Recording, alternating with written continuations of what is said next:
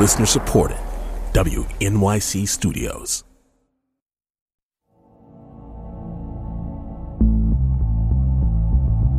This is On House of Cards, a recap show from On the Media. I'm Brooke Gladstone. We're murderers, Francis. No, we're not. We're survivors. I've pulled in old White House hands, hacks, and policy wonks, and even the show's creator and cast to assess, giggle, and yes, occasionally sneer at one of our guiltiest pleasures. You can't parse this. It's all or nothing. That's not how politics works. But it's how revolution works. On House of Cards, not your average recap show.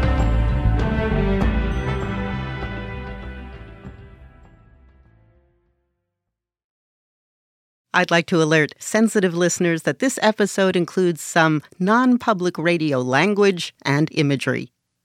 I'm Brooke Gladstone, host of On the Media, and also of this On House of Cards podcast. This one is devoted to episode 6, which we're calling Volkov Boyatsa Vlesny Khadit, which means, if you're scared of the wolves, don't go to the woods. I'm joined by Nina Khrushcheva, professor of international affairs at the New School and author of The Lost Khrushchev, A Journey into the Gulag of the Russian Mind. Welcome, Nina. Thank you.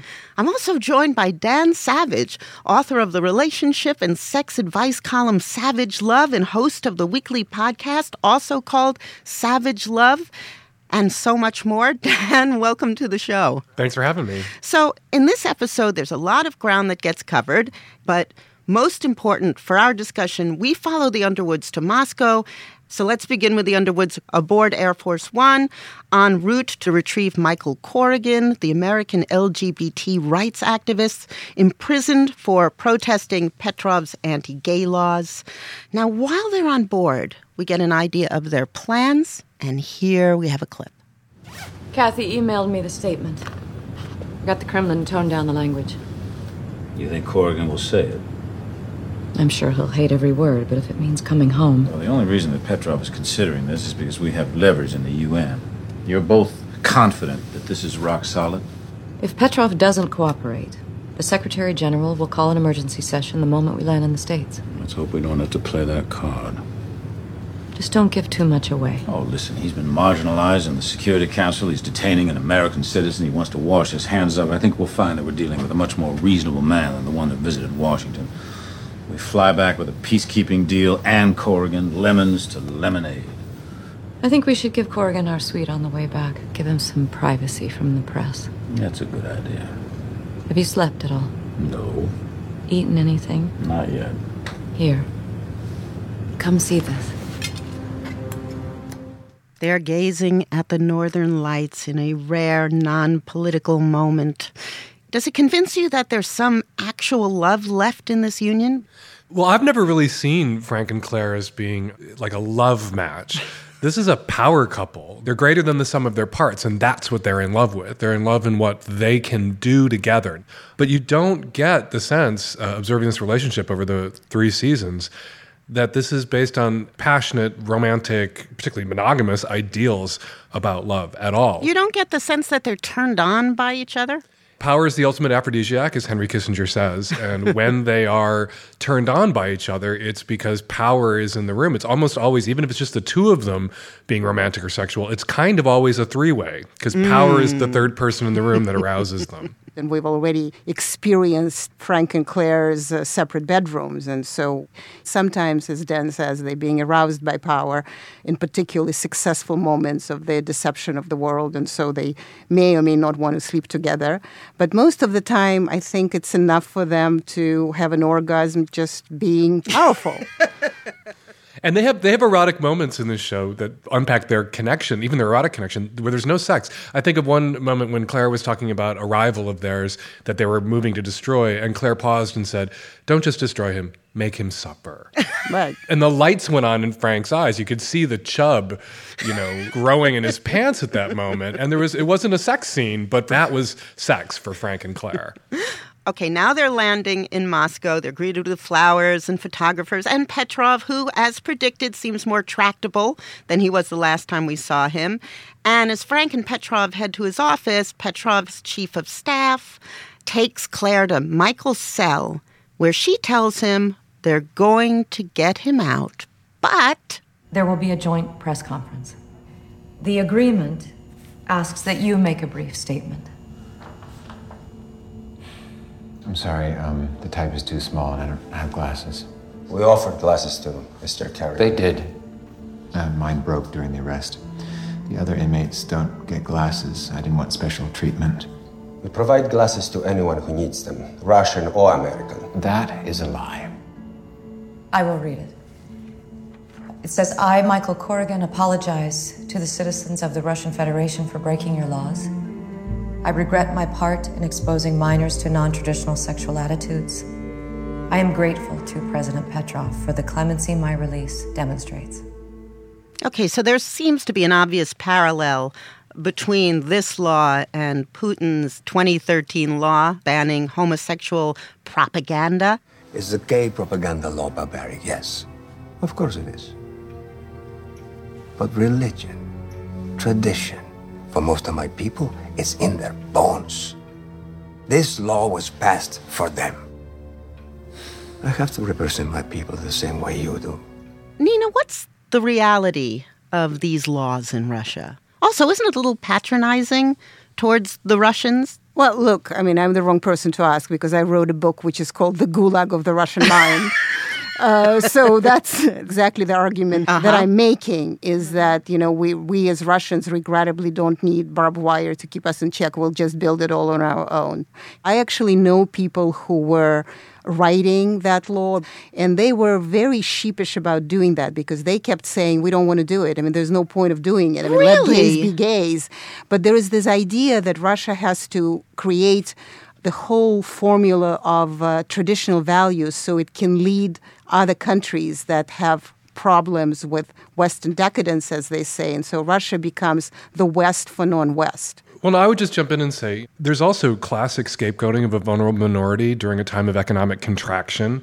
When protests against Putin were rising, this law was suddenly on the table. And, you know, what we've seen in Nigeria, what we've seen in Russia with the pushing of these laws, beating up fags and dykes and queers and trans people is a really easy way to assert your moral superiority over the West. Whatever else you're failing at, whatever else your country isn't providing to the citizens, including freedom of speech, freedom of assembly, free elections, at least you are not letting faggots get married.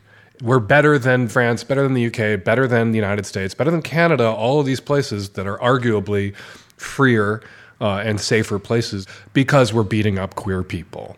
So this is one of those rare cases throughout the course of this podcast so far where both of our guests are in agreement that this whole scenario is actually plausible. It's not just plausible. This is ripped from the headlines. This is law and order shit.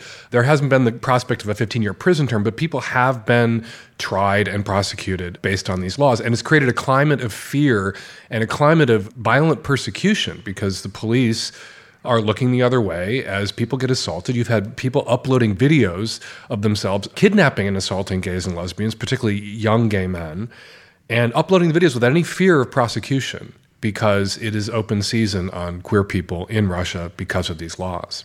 It is an exaggerated case. That doesn't mean that it cannot happen.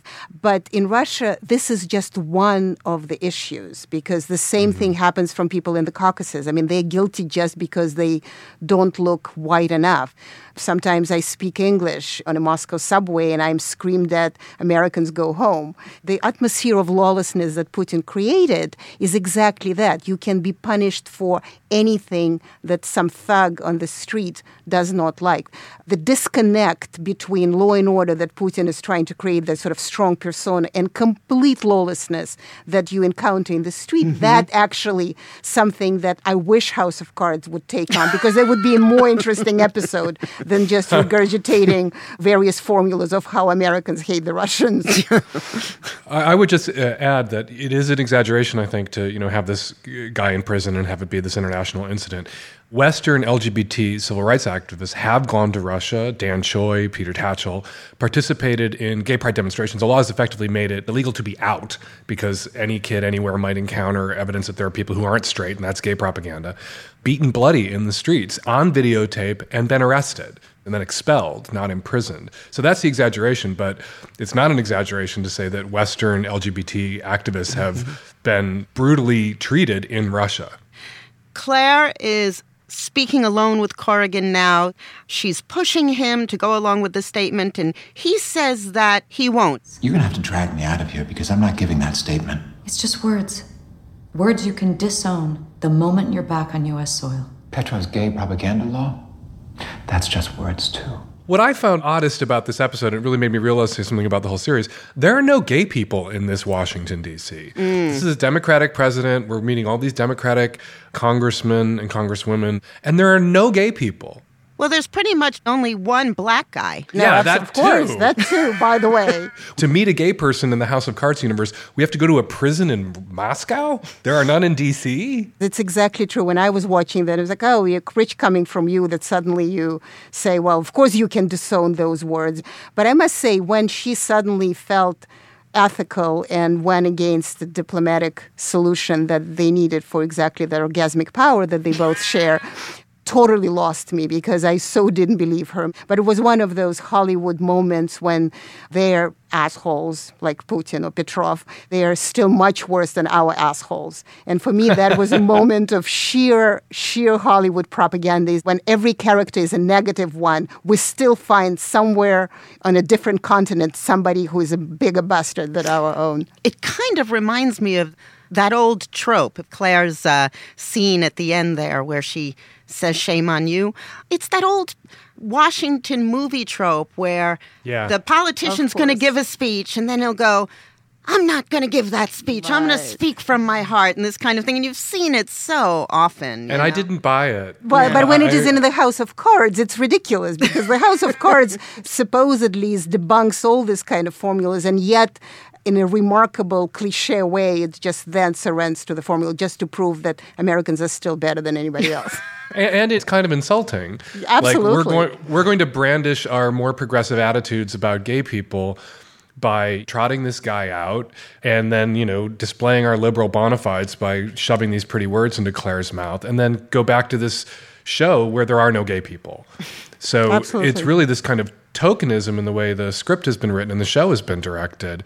It was just very 30s, 40s, 50s melodrama that the faggot dies at the end. That's like a line out of Boys in the Band and Sister George. Yeah, but he didn't die because he was depressed or full of self-loathing or lonely or any of those things. I mean, when I contrast his death with Congressman Russo, this guy had some working class principles, but he lost them agonizingly bit by bit. He died of his own weakness. The argument here, and the argument that is made by Claire later and countered by Frank, is that this character, Michael Corrigan, died from strength. It didn't read that way to me. What Claire said is that he did not have a choice if he was going to stick to his principles. You don't buy that? I don't. Oh, come on. I know I've convinced you. No, actually, you didn't convince me either. His marriage is a sham, but his politics aren't. And just thinking as a political queer, I launched the vodka boycott in the United States to create attention and focus on the anti-LGBT laws in Russia. And, the boycott was very successful in garnering that attention. It convinced people that people outside the country are paying attention, right?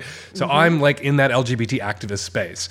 And he would know that he's a much bigger problem sitting in that prison than he is dying in that prison.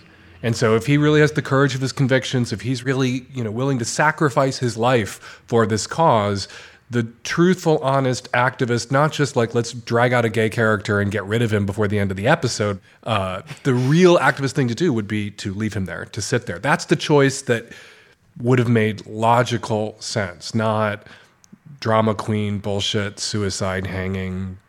It was a piano falling down the stairs. It was that many false notes. fine, we've advanced, it's 21st century, so the gay man dies heroically, he still dies. So we're still upholding to the same kind of Hollywood cliche formulas of the 20s and the 30s and the 50s.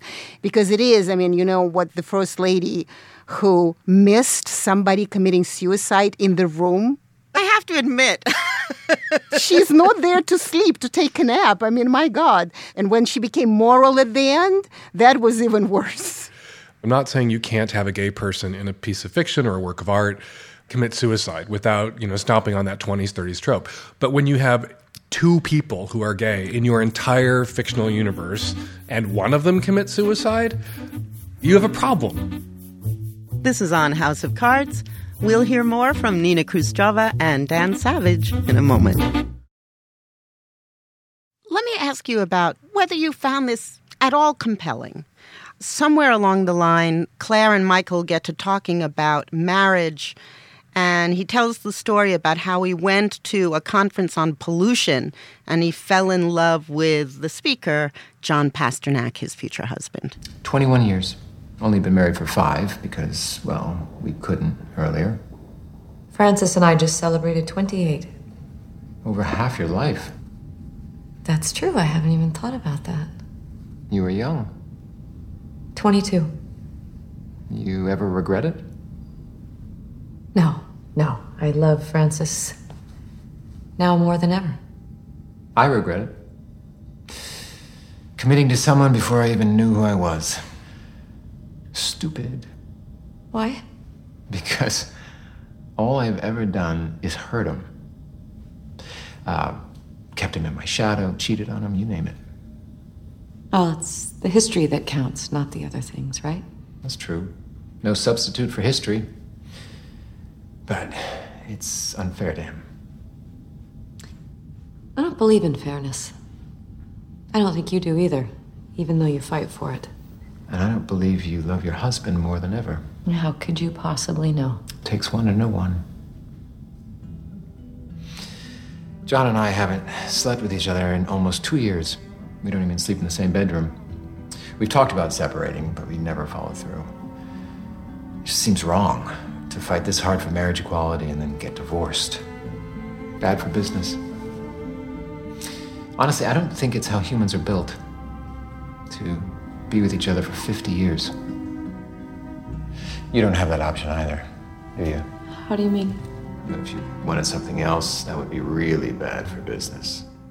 Don't you think it's interesting about how she's confronted with a kind of doppelganger? I do like that scene. So there were as many false notes as a piano falling down the stairs in the episode, but there were a couple of unfalse notes. And I think that was one of them, that Claire saw herself reflected in this relationship. And I do agree that it's a lie to say you never regret it. I think any relationship long-term involves some tumult and betrayals and forgivenesses, and there's always regret. I love that Stephen Sondheim song, if I can loop in another work of art, from Company, where one character asks, are you ever sorry you got married? And his response is, you're always sorry and you're always grateful. Mm-hmm. And that's the right answer to, do you ever regret it? Like, yeah, sure, sometimes I regret it and sometimes I don't.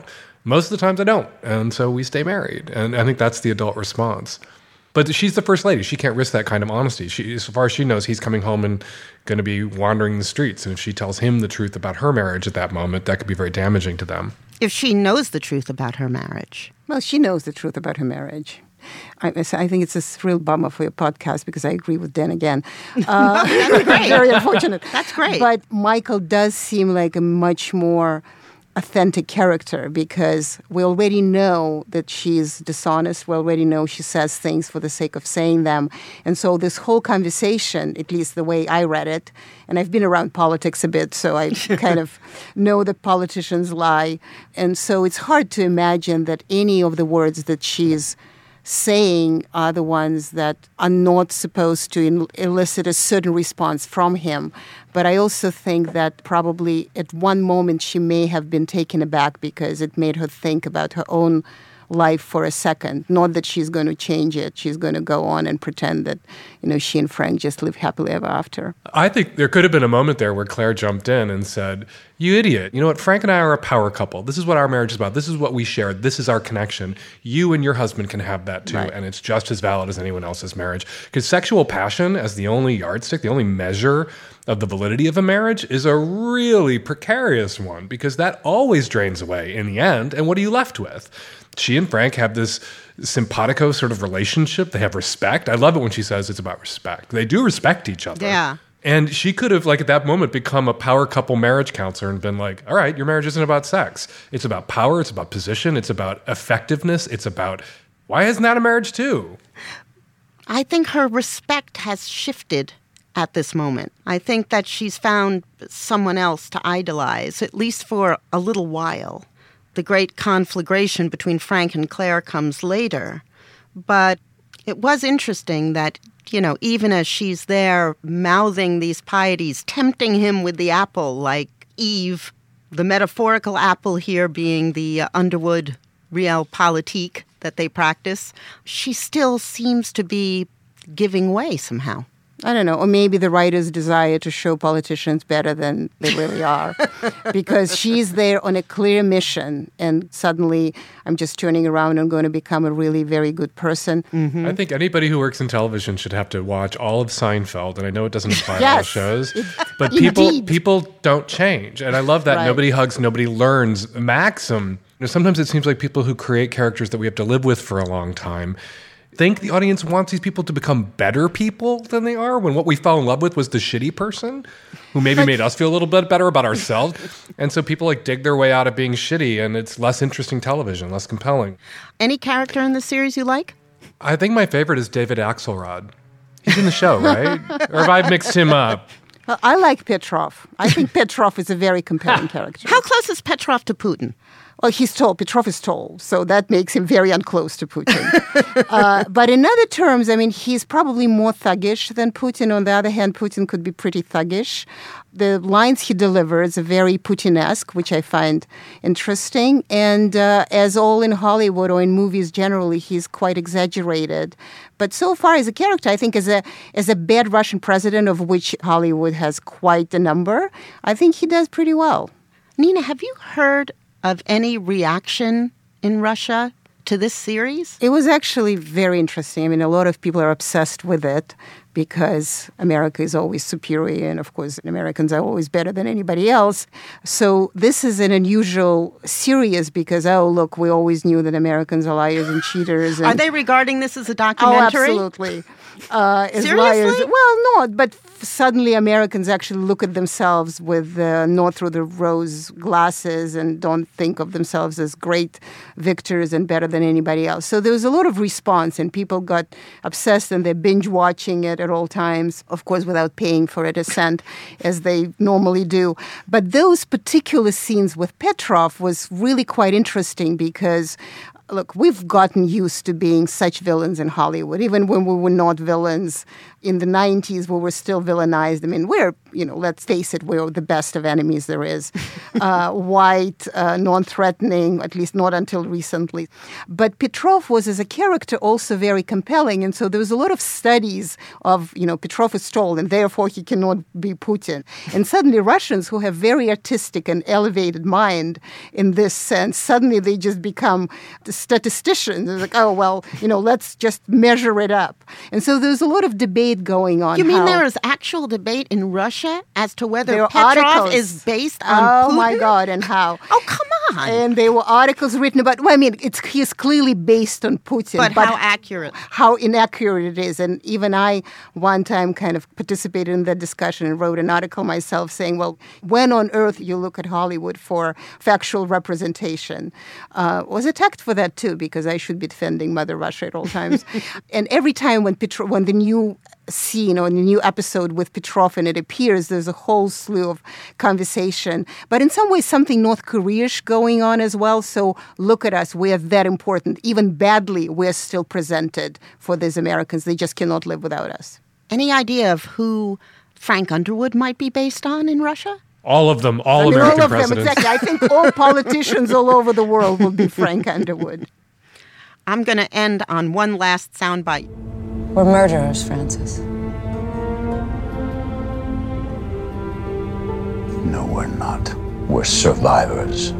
If we can't show some respect for one brave man and still accomplish what we set out to do, then I'm disappointed in both of I us. should have never made you ambassador. I should have never made you president. I like that line because it really captures the power of the wife in that kind of power couple relationship. She has a finger on basically a self-destruct button at all times. If she walks, if she divorces, if she tells the truth in public, if she makes a scene or a scandal, she can end his political career.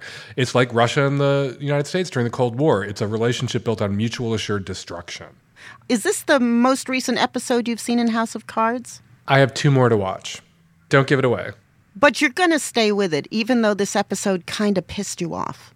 Yeah, I'm going to stick with it through the end of the season, but if it continues to drift in this direction of like melodrama and liberal posturing, jumping way back, that scene, with Claire standing up to Petrov, as a viewer, I find that annoying because it's pandering and it's assuming I'm, this liberal bag of slop who wants to see my liberal fantasies enacted on television. You'd prefer a kind of Jacobean tragedy where everyone schemes and stabs each other and... Or Shakespearean. When people say who Frank Underwood is based on, Richard III is who Frank Underwood is based on. And in fact, a lot of people who saw Kevin Spacey's performance as Richard III said that there's quite a bit of resonance there. Sort of Richard III without the limp and with a Southern accent. And killing journalists instead of nephews. Exactly. I want to thank you both so much. Thank you. Thank you. It was really fun. Nina Khrushcheva is a professor of international affairs at the New School and author of The Lost Khrushchev, a journey into the gulag of the Russian mind.